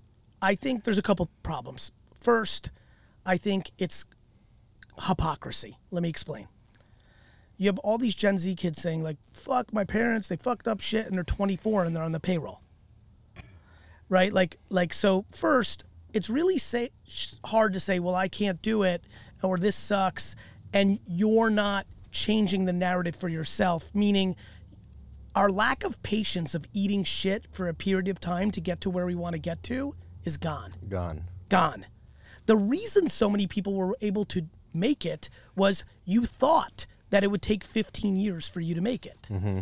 Now you tell someone who's 21 it's going to take 15 days to make it. Yeah, no way. And they're like, nah, man, I ain't got that time. I'm like, bro, Yeah. all you got is time. Now, a couple things. One, I'm generalizing. I've met an ungodly amount of 18 to 22-year-olds who are on fire, who want to fucking do it. Right. Plenty of that. But it has become, because some people, popular culture is fucked up people, because Mark Zuckerberg could in 7 years, because of the internet, get to $1 trillion. Everyone's like, yo, the top 1% in America, the richest country in the world, the top 1% makes $650,000 a year. A lot of money. But every kid that's 19 is like, if you tell them, well, you're only going to make $1 million a year, they're like, damn, I suck. They think it's like so easy. It's Right. impossible. YouTube influencer money. That's right. And so OnlyFans. everyone's confused. So a couple things. I get that. I understand why that's happening. Separation of wealth is an issue. It's all Roman Wealth Empire disparity shit. is Yeah. really, But here's really- my thing. As a human, don't be discouraged. Meaning, okay, the American dream. Listen, I love America. I immigrated here from the Soviet Union. I fucking love this place. But really, as a human, it's all about accountability. If I was 19 and somebody told me, bro, 10 years from now, it's a wrap. Nothing can happen here. My next question would be like, where does it happen? Mm-hmm. And if they were like Australia, I'd be like, let's fucking go. like to me, it's like, okay, like honestly though, it's like there's always an option. Like I'm so pumped next year's an election year, mainly because everyone's going to be on angst, and all my buddies and friends and acquaintances and business associates are all going to say the same dumb shit. If X or Y, whichever one of the two, wins, I'm leaving. I've Right, been hearing well- this for 20 years. There's not a motherfucker that moved to Canada. Yeah. Where, Yeah, their website crashed the night of the election, and then nobody ever moved. Ever. do you want to be in the frying pan or the fire this time around? Neither. Neither. The ice box. Well, eating some. I think cotton 2024 candy. is going to be a good year because I think the Fed's going to start dropping the rate because Yep. it's an election year. Bitcoin halving. I Yep. think the crypto markets are going to Yep. start popping off. So Yep. then the real estate. Where are you at with the real estate market? If they're going to be dropping the rates, do you I think mean, though that there's going to be more inventory? I don't. Or One thing I like is I speak with a ton of conviction of what I know, and I tread lightly where I don't know. don't know real estate? I watch it. I'm a Yeah. human being. I like business. I like pop culture. It's all part of it. But no, I don't have the expertise. I think what I do have is I'm good at history. And of course, to your point, if interest rates start coming down, shit starts to happen. Of course, people aren't going to buy shit when money's got an 8% VIG on it. Yeah. And it did it like this is very historical. There's also trend changing, meaning shit's changing. Like where people want to live, how people want to live. Now it's Zoom life. Like it's like when some kid the other day said, Gar, I'm just going to live around the world and do all my meetings. And I'm like, I get it. And they can. And they can. I'm like, I Van get it. life. I'm like, Yeah, you like the van life. yeah, bro. Like, I'm like, I get it. Like to me, everything's like, why not? Like everyone wants to look at yesterday without understanding where tomorrow's going. Like, why can't you be a kid? And by the way, once you make that shift, the places you can live, if you love the outdoors and you're a little bit more rural and stuff like that, like some of the shit, like sometimes I get weird and just Google shit. I'm like 900 acres do it right now. 900 acres in Pennsylvania. Like watch Yeah. this, right? You ever do It's this? Zillow porn. Yeah, it's like just click anything. Like I don't know, there you go. The first one, I don't give a fuck. Pay the fucking ad fee. Land.com. Like some of this shit, play, figure it out. I believe you. You've been very good at navigating this. He's a Gen Zer. Look at this. This shit's crazy to me. Here we go. 845 acres. Look at this. 808. Now that's 11. Do me what I'm looking Oh, for. Andy Find get me a- like Andy 3 get a house acres on for it. like $4. Go like least price. Wyoming. 800 acres for $1.2 million. That's like 800 soccer fields.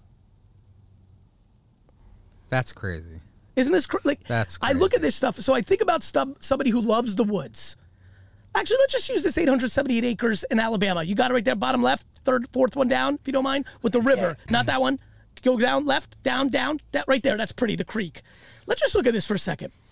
Look, $3.5 million is a ton of money. Let's put things into perspective. 878 acres.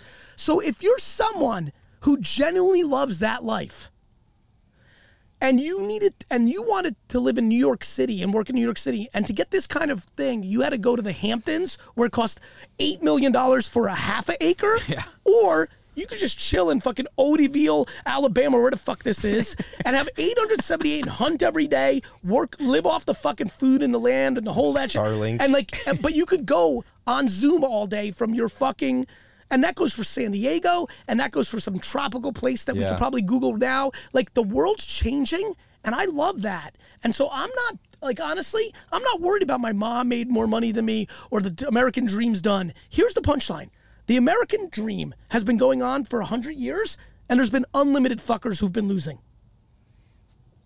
More than 100 years. That's 250. but branded as the American Okay. dream. Branded. All right. And during that time, Steve-O, unlimited dudes and gals were losing. Mm-hmm. The American dream was opportunity. Now it's going away. There will be unlimited opportunity for people in America and everywhere else. The question becomes, what are you going to do about it? Because I promise you, if you stand all day and Google and go through your feed and completely believe that your generation can't have it as good as your parents' generation, well, then it's a wrap and it's already over. Yeah. I like that. I like that a lot, man. Let me real. let me ask you You this. find what you're looking for. You want to say the world's all fucked up? I can show you 900 things right now on the internet, and you're right. You want to say the world's awesome? I can show you 900 things and tell you. The problem is 95% are in that first part right now. Is that victim mentality? 100%. It's all perception. It's easier. It's easier to be a victim than you have to do shit about it. What feels good to Point. People love a good fucking point. Yeah. He's getting too super into it. Yeah, look at him. He just forgot he was on the van. Yeah, let me ask you this, because I know a lot. I think a lot of people are always learning. You know, how did you know this? My biggest question in my 20s were like, dude, these fucking millionaires. Like, how do they know this? And I started, reading Tony Robbins books or Rich Dad Poor Dad, and then I started to say, well, how did they know that? And then I kept tracing it back to, well, they all got their information from Napoleon Hill's Think and Grow Rich, and that's my favorite book, and it's awesome. It's the best-selling self-help book of all time. Love it. Do you have a book? No, that's not how I don't. I've learned that I have real reading comprehension issues. Yeah. I was an 80s Same. kid, so I didn't get diagnosed. But I don't read books. What I've learned from is the market. But I'll explain. yeah. It was Thank you. Yeah. I saw where you were going. Yeah. I can't explain to you why at 6 or 7, when it snowed in Jersey and everybody started building a snowman and sledding, that I wanted to get a shovel and ring doorbells and be like, can I shovel your driveway for $5? Nobody taught you that. Nobody taught me that. My mom was an 80s mom, just go outside and play. It was very cool. It was awesome. Yeah. And my dad was never around. Worked, which I respect the shit out. I'm saying that in a good way, like he was building our family's life. It was just naturally in my DNA. I was actually genuinely, I think, truly entrepreneurial. It was just my makeup. But what taught me what I learned was the doorbell ringing, was the baseball card shows, was stocking the shelves at my dad's store. I'm inherently curious and I pay attention. So even as young as like 12, doing baseball card shows, when someone's like, how much is that? And I was like, oh, this is Cal Ripken Jr., it's $20. And they'd be like, oh, nah. I would always analyze what went down. When I would ring doorbells as a kid, no. I remember not just being like scared. Most people are scared to get the no, which is why I don't do it. I wasn't even not only not scared, I was always like fascinated by like, what did I say? How did I say? I was very introspective. So I think a lot of mine was natural. And then what I was learning on the job, as you hear people talk about anything in life. So I'm a better learner living it than I am reading it. And I think a lot of things came natural, which is why I actually think my platform has played out the way it is. I think when I hit the scene a decade ago and I was like, okay, now let me give the game to the kids, I was saying it's so different and saying different shit because I think I did it a different way. And so like I'm very grateful for being I feel I can step out of my own self and be like, oh, okay, Gary, you were original enough that it brought, but it was based on, I'm sure if I read those books I'd be like, oh shit, yeah, they knew. Like I never think I don't think anything I do is new. I'm sure it's you, and I promise you, long before Napoleon Hill, like somebody like. Well, yeah, because his whole thing was he hung around with like the billionaires of like the 1900s, and he studied their thing, and he wrote it into a principle. I love it. But the billionaires knew. And he yeah, did, but and they learn exactly. But I think there's universal truths to like I do too. Hustle muscle. And hustle muscle is, and now we've like canceled. I mean, that was such a pain in the ass. What? For me. That's canceled? Yeah, like What's 70. canceled? Hustle muscle? Hustle. It's like a bad like that. Why? Because people turned it into burnout. And and honestly, and I get it. By the way, nobody wants. I like how trains popped up for hustle muscle.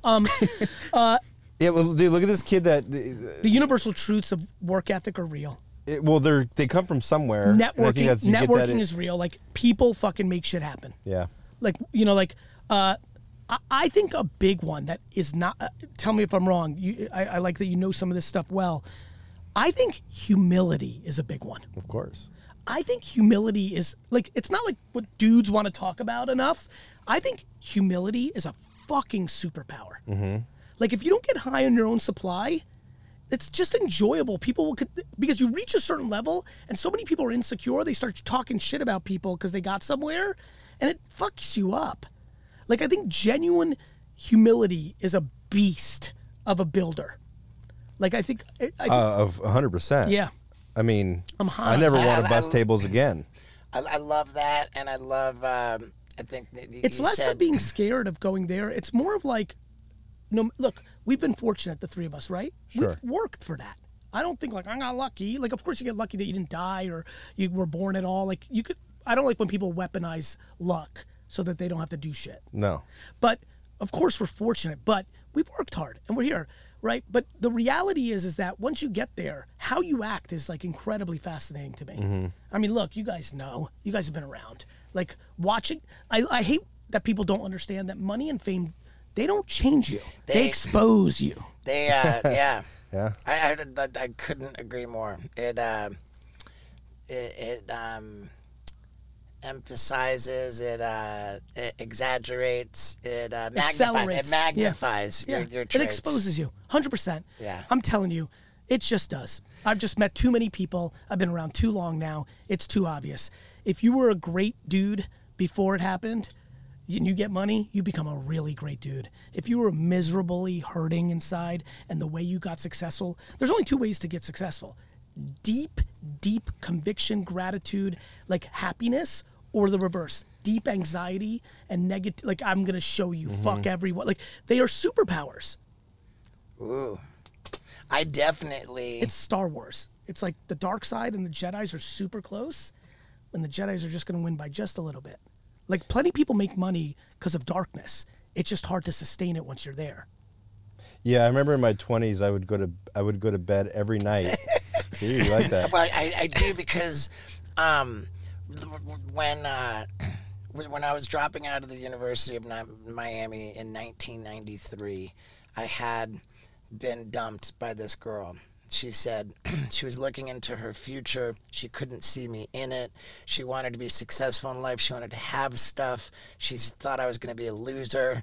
Like, it really, I really understand where she was coming from. Well, there was no precedent for what I was trying to do. She's like, you're talking about you're going to become a crazy famous stuntman with a video camera. Yeah. Like, I don't get it. I really do. Like, I mean it. This goes back to how the world works, but go ahead. I don't get it. Like, I can't, like. And were you in love? I mean, you had a big crush on her. She had been my girlfriend. For? And I mean, I don't know, like A weekend? year. Like, But a year? And that's a long time. Oh, a year. Whoa. Not Okay. quite.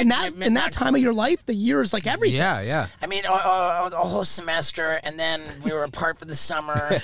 Like, Don't downplay it. Fans, he was super in love. You could see it. Yeah, you were heartbroken. It was his first love. Yeah, and Was it your And first she was love? great in bed. Yeah.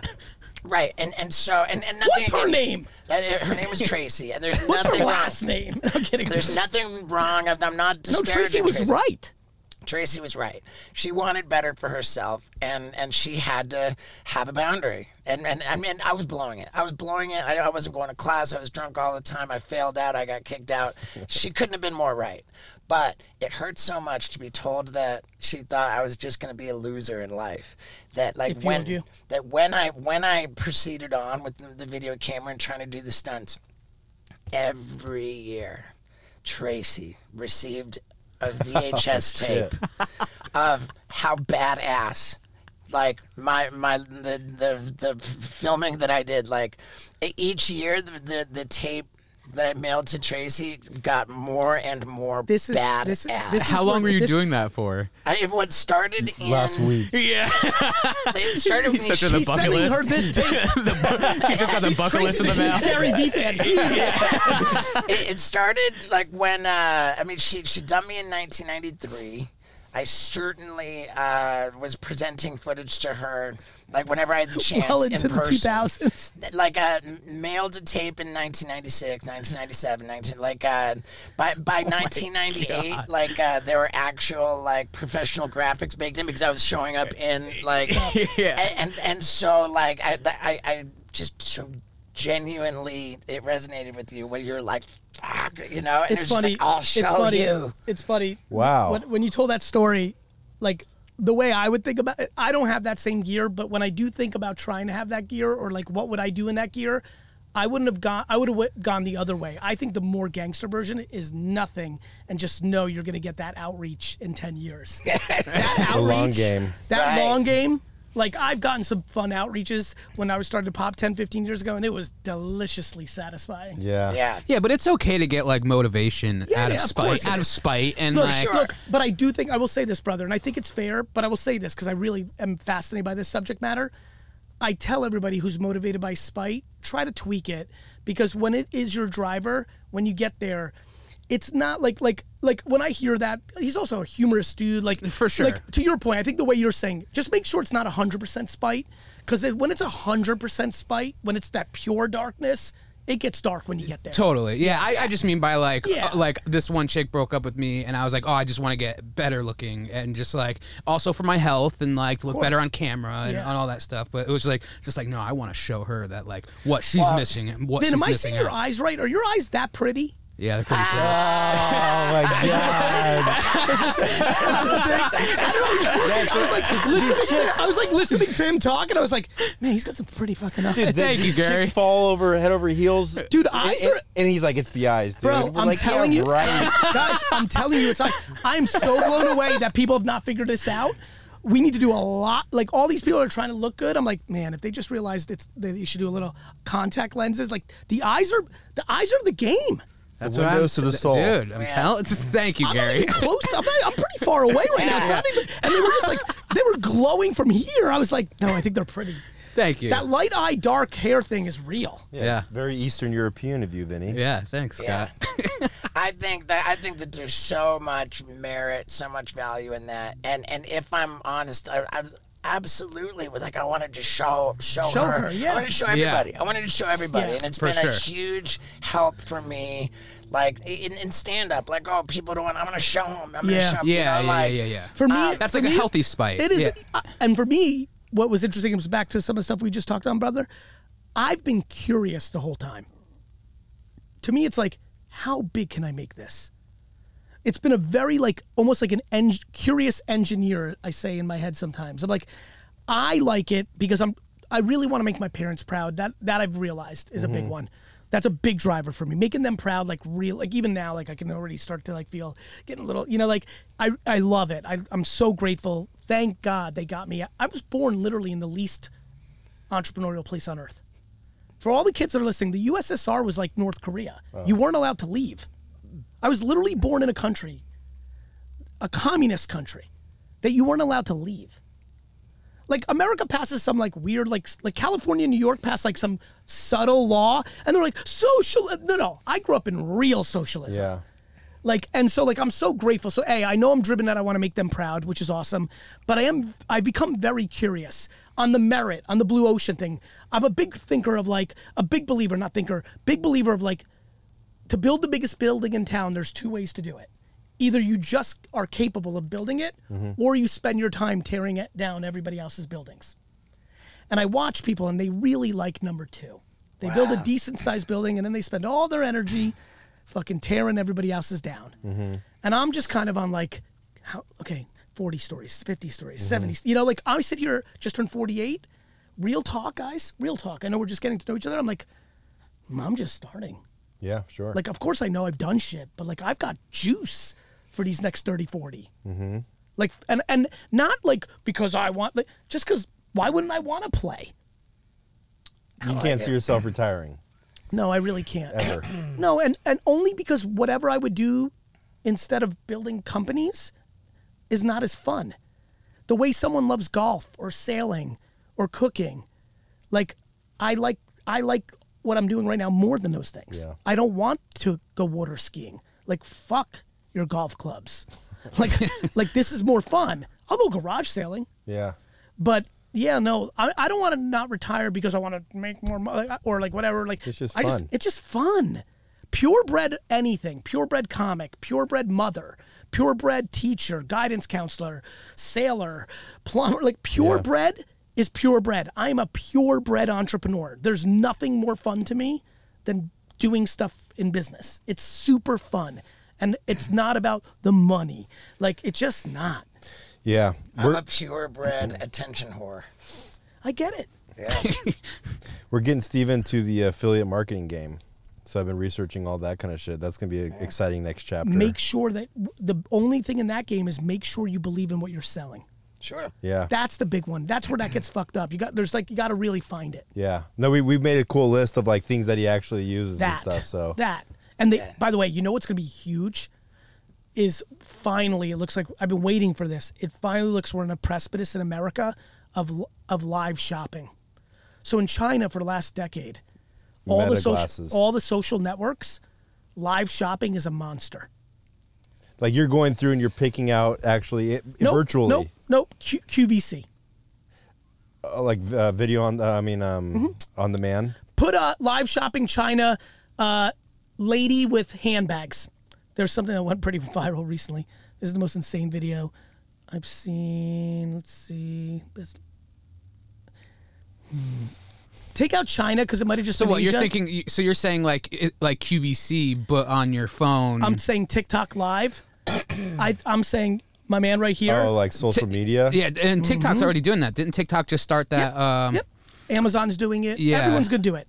I believe that, Steve, as you go through your experimenting of affiliate, because I'm getting a sense of you got some chops, you're going to be like, wait a minute. Fuck affiliate links. Let's go live on TikTok for 2 hours a day and sell shit. Mm-hmm. All right. That'd be interesting. Hell yeah, dude. Well, dude, this is epic. And here we're like... It's live. Put live shopping. It's less selling. It's live shopping on social. China. China. Yeah. In China, the future of shopping is already happening. That's right. This whole phenomenon, this I think you would crush because you're actually entertaining and you're actually talented. And So- and like, by the way, I'll just do it right now. One of the ways I was going to tell you to explode the living shit out of this is to set up a TikTok shop and go on TikTok for an hour a day and just fucking doing what you guys do best. You will be flabbergasted of what's going to happen. And flabbergasted. I have no idea what I just said. Flabbergasted. Yeah, this phenomenon is coming, and it's coming fast. But do you think like with TikTok, Yes. it becoming this live shopping thing, it's gonna kill the whole creative Nope. like posting Nope. and I believe in the world of and. There's enough for Not everybody, or. Vinny. You know what I mean, Vinny? Yeah, like, yeah. do I believe that the hours spent on? Do I believe the hour someone's gonna watch Steve-O and you three selling this, joking around, trying different dishes, bringing on people with their products to like put it on? Does that hour come away from somebody scrolling in feed and maybe watching a 30-minute video of me or something else? Sure, but that's Yeah. going on every day, every Yeah. hour. Right. I mean, Yeah. it's either that or they're going to watch someone play a video game. Look at this. the whole time. no for Look at sure. this. Look what's happening there, where it's kind of been happening. This is coming to America, and it's going to be fucking bananas. And you guys, I'm kind of pumped right now that we stumbled into this convo because I'm convinced in a year, one of you is going to DM me or text me or we'll chop it up, and you'll be like, holy shit, dude. Yeah. That's how big this is going to be. Now, how do you And know? especially for someone like you who can actually do shit. Some people suck dick on camera. Yeah. But how They're do not you? going to sell shit, Vinny. How are you so? You will, because you're just going to zoom in on your eyes and people are going to be like, I'll take 5. Because he recognizes patterns in Okay, history. that's what I was going to ask Yes. because like you predicted like Facebook Yeah, buying yes. Instagram, It's you his predicted patterns. the WhatsApp Pattern. thing, and He's then got me. Joe He's got Rogan. me It's just pegged. all. I'm very patterns. good at this because I put in the work. I pay attention. I've been watching this shit since 2018. Yeah. Like I don't know. Like it's what we do with our time. Nature follows Yeah, patterns. but how Yes. could I help me understand? How could a pattern predict Facebook's going to buy Instagram? Mark Zuckerberg. I'm trying to think what he did before he bought Instagram that tipped me off to it. Well, he has to. Yeah, but that's revisional history. Like at the time, like it was just like, you know, at the time what I knew was that Mark was looking at all things that had attention, not just Facebook. He tried to buy Twitter. I think that's it. I think Mark tried to buy Twitter. I just could see by his patterns that he got the two entrepreneurs that I most pegged were Bezos and Zucks. Because I just understood what they were doing. Bezos was doing how I built my dad's store. Customer over everything. I cared about nothing. I cared about my employees only because I knew that would help me care about my customers, and I could give a shit about anything else. Profit margin, whatever me and my dad made. I knew that if I was obsessed with, it's what I do now. Like people make fun of me I'm writing a new book called Day Trading Attention. It's gonna come out next year. Vinny, I swear to God, I'm putting out literally every secret. This TikTok thing right now. Like, my friends make fun of me of doing shit like this. They're like, why are you telling them? It's back to the blue ocean. I'm like, because I'm going to get mine. And honestly, Yeah, I you're like gonna get it no I matter like what. that somebody's Yeah. going to email me in 9 months. It's going to say, Steve-O Podcast. I'm going to click it and read it and be like, yo, never heard of you. Actually, I did see you. Actually, I thought you were a dick face before you were on Steve-O's podcast. Like, I saw you say something. I didn't like it. I listened. I liked it. It was a cool show. And then I heard the TikTok thing and I started selling my fucking skateboards on it. And like, oh my God, I have 600. Yeah. Like, it's fucking awesome for me. But I people love that aren't feeling. motivated, so even if you give them an idea, they're not going to use it. Not everyone. But not- like to your point. probably Yeah, but he's the on. But, you're but right. as long as one person. Yeah, to me, it's like, I'm with you, brother. I'm with you so Yeah. much, comma, you weren't until you were. I always was. Respect. But I was trying to follow your story where you said that, like, you started to build more momentum. So maybe it was. Yeah. Well, I always had the drive, and I always was like, I will work I for see. free for the next 50 years. Well, look, to make it. This is But, why like, you. I'm This gonna is why make you it. and I get along. Like work ethic matters. To your point, everybody's trying to figure out a way to make work ethic not part of it. Yeah. It will always be part of it. My point is, well, then do something you love. When Steve-O said this, and Tracy.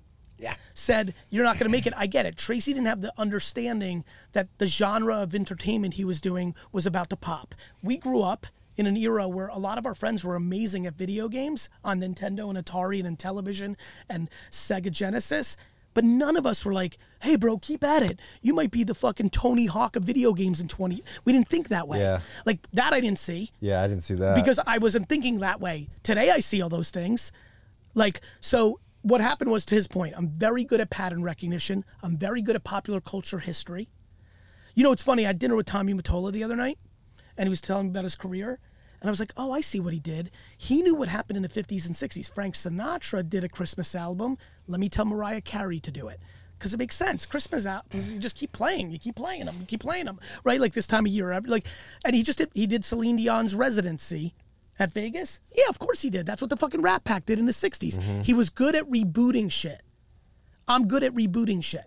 When I see Twitch or when I see social media, I'm like, yeah, that was MTV. When MTV first came out, it was like, fuck, what the fuck is cable? There's 3 channels. When HBO was fledgling, MTV was fledgling. You know, like MTV actually worked right out the gate. But what MTV was in the 80s and 90s is what TikTok is now. It's just the place where kids' attention is. Everything's going to be player one ready. I can't wait. That's what it'll be like, right? I believe digital currency. yeah, people are going to be in their headsets. Yeah, I think VR is real. It has to be. Yeah, it's gonna be 20 years, but it's real. Like if I want to sit into a therapist's office, but she's in New York, I'm going to get on the VR and have a therapy session and the like reason this. I mean, that's And the- pretty. You're pretty much already there You with just that. took the fucking words out of my mouth. Yeah. Perfect job. Good work. Yeah, but Because they're gateways. Yeah. Zoom is the middle step to that. Yeah, I mean, you could put on an Oculus right now, go to Zoom.com. And, yeah, the only and- problem is one day the Oculus will look like this, and you're just like, hello, and you're just reading even, AR brother, like even better. One day Oculus is gonna look like this. like, Yeah. a contact. yeah. Like, I have you think- seen the movie Anon? I have with not, but Clive I know, Owen. I know the punchline. I mean, you're walking down the street, and it's just like a digital But profile. it makes Everybody sense. walks by. It's AR is amazing. AR is fucking amazing. By the way, the new Ray-Ban Meta Facebook thing, Oh, where you could just hit the. dude, it's fucking yeah. fresh. The fact that they did that from one year to the next year, Yeah, it's and you just don't gonna need speed up. earpods, it's going to speed up. I love when people think that the moment they're living in is when technology stops. no, I'll go This for it. iPhone is going to look like a fucking beeper in 20 years. For sure. Yeah. Well, it's going to be once Neuralink takes off, if it does, like that's going to be a game changer. But it would be weird to implant a chip into your brain. I would do it. Would you? Let me tell you when I would do it. I would do it. I'm a second wave guy. I wouldn't be the first dude to do it Yeah. because I'm like, what's up with the cancer? But if you give me a few minutes of it and I understood, I'm definitely not going to be the holdout. Like why not? Yeah. Like, I don't know. Like, where do Well, you it's a think? chip in your brain. That's kind of weird concept. I get it, but like people put shit in their heart, and that was a weird concept to people That's true. 70 years ago. Yeah. When people were like, yo, we can fix, everyone was dying of heart attacks back in the day. And then they're like, we're going to cut you open and put a fucking thing on your heart. I would have been like, fuck you. Yeah, at Amazon when you could pay with your palm at first, I was like, fuck that. I now just I'm saw like, that for the fuck, I just first wanna time do it. yesterday. I'm just Oh going to my be like, God. bzzz. I want everyone to know everything. I want everything to be frictionless. Blockchain. I was like, of course, blockchain. Wait till deepfake videos come out. Do you understand that we just did a full-fledged interview, and in 4 years, kids are going to fuck around and change the shit we said on this, and it's going to look like we said it. Well, have you seen on TikTok? They're taking. Aren't they already doing that? Yeah, they're doing I'm that with talking Rogan Of podcast. course. Yeah, and They're they- like, hey, my dick got bigger, but it's like him, but they're changing his voice to sell their product. That's right. So what happened is the last 100 years, video has been, I would argue, video has been the judge and jury of our society. If you see it on video, it happened. JFK did get assassinated. Rodney King did get beat. Like the Yankees did. Like video was the proof. We're about to go into the era of where you don't believe a single video. Over the next decade, all the sense. videos we're not going to see. And then people are going to understand why the blockchain matters.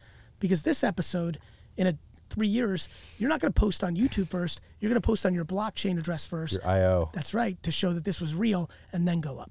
And then when I find it on the internet, I don't know if this doesn't exist yet from my knowledge base, they're going to connect those two things. The blockchain's about to get uncomfortably important. Cardano, baby.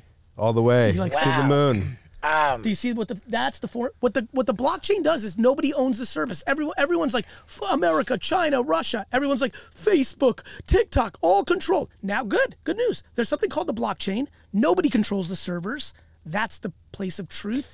And obviously the NFT craziness of 2 summers ago, that happened just like internet stocks in the first wave. People got crazy because this new thing, things get overvalued because greed and ridiculousness takes over. It gets corrected, and then you start to build. The aftermath of the 2000 stock crash of all the internet companies was 99% of the hucksters went away and went back to banking and being a lawyer. And the 1% that actually gave a fuck built the Amazons and the PayPals and the eBays and the shit that fucking actually mattered. Wait, here's the pattern of how I know blockchain is going to pop off is when you start seeing sign that says we are no longer a cash business. That's right. You're like, well, what is it? It's like, oh, well, they want you on your phone. Well, it's so funny. A buddy of mine was like really passionate, like a year and a half ago when this convo was hot. He's gonna get me at dinner, and he goes into I felt like he did a lot of homework. I was proud of him, like some good points. He goes, how could you trust it? Like, how do you know that's your cash? How can you trust it? You have to hold it. And I was like, what's in your pocket? And he's like, what? And he was, so I got his wallet out. I go, that's a credit card. How do you trust that? I'm like, do you understand this is the same conversation that happened in 1960 when people were talking about credit cards are coming and all these, could you imagine dudes in the 60s, all those characters with real money, like, fuck you, it's all cash. I don't want people knowing my shit. Cash. I mean, there's still people like that today. Of course, but today, like, I laugh when people are like, well, how do you know where your money is? I'm like, where's your money right now? Yeah. Where the fuck's your money right now? Losing 7% under your mattress a year. Crazy. Yeah. Fuck it, T-bills now? Like, it's crazy. Like, listen, all this shit's interesting. First of all, I just want to say, not that I'm wrapping it up, I still got time, but I'm enjoying I'm enjoying the shit out of this, but I got to pee like crazy. Yeah. And we crushed it. We've been doing it for a while. I know. We got an hour and a half. Oh, we fucking annihilated. Yeah. I think this is good. I think that's a lot to ask of the audience. If you went coast to coast, I fucking love you. Dude, I say that at the end of every episode. I say... It's our street team. To the street team. Well, we should give away something on your website for the people that are listening to the very end. You want to do something? Oh, I like that. Little call to action. Give away something. You want to... I'll give some I would like to... How about I create a special URL and put the bucket list on there for free?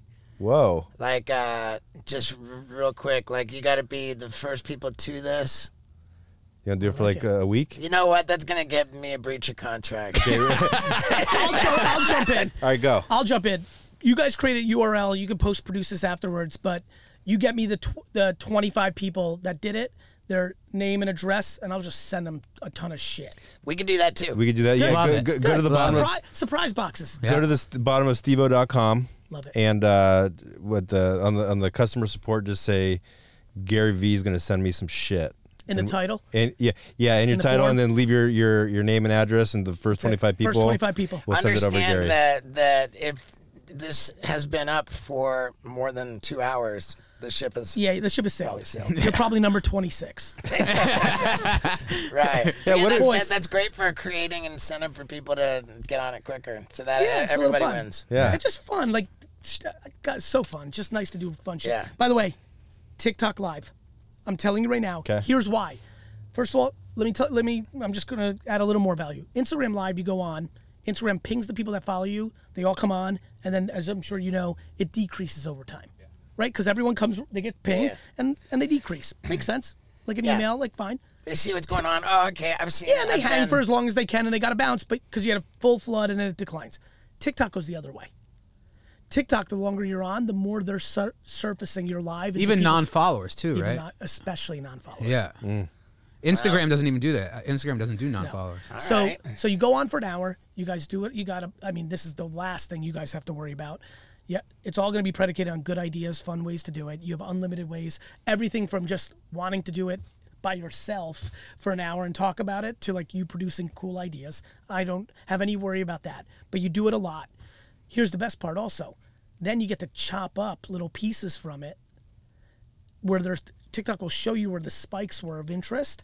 You clip it and you run those as TikTok and Instagram and Facebook and YouTube short ads to sell the stuff.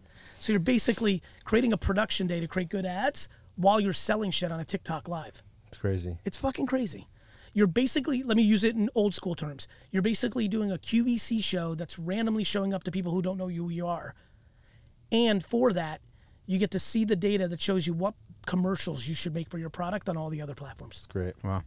That's great. Are you still on the same tip as posting as much as you can all day, every day? Yeah, I think this like push-ups.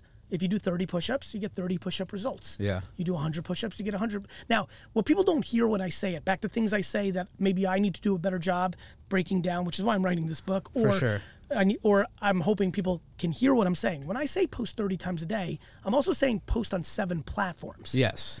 And I'm also saying tweak it slightly based on the platform. So, for example, I think y'all should post a lot more on LinkedIn.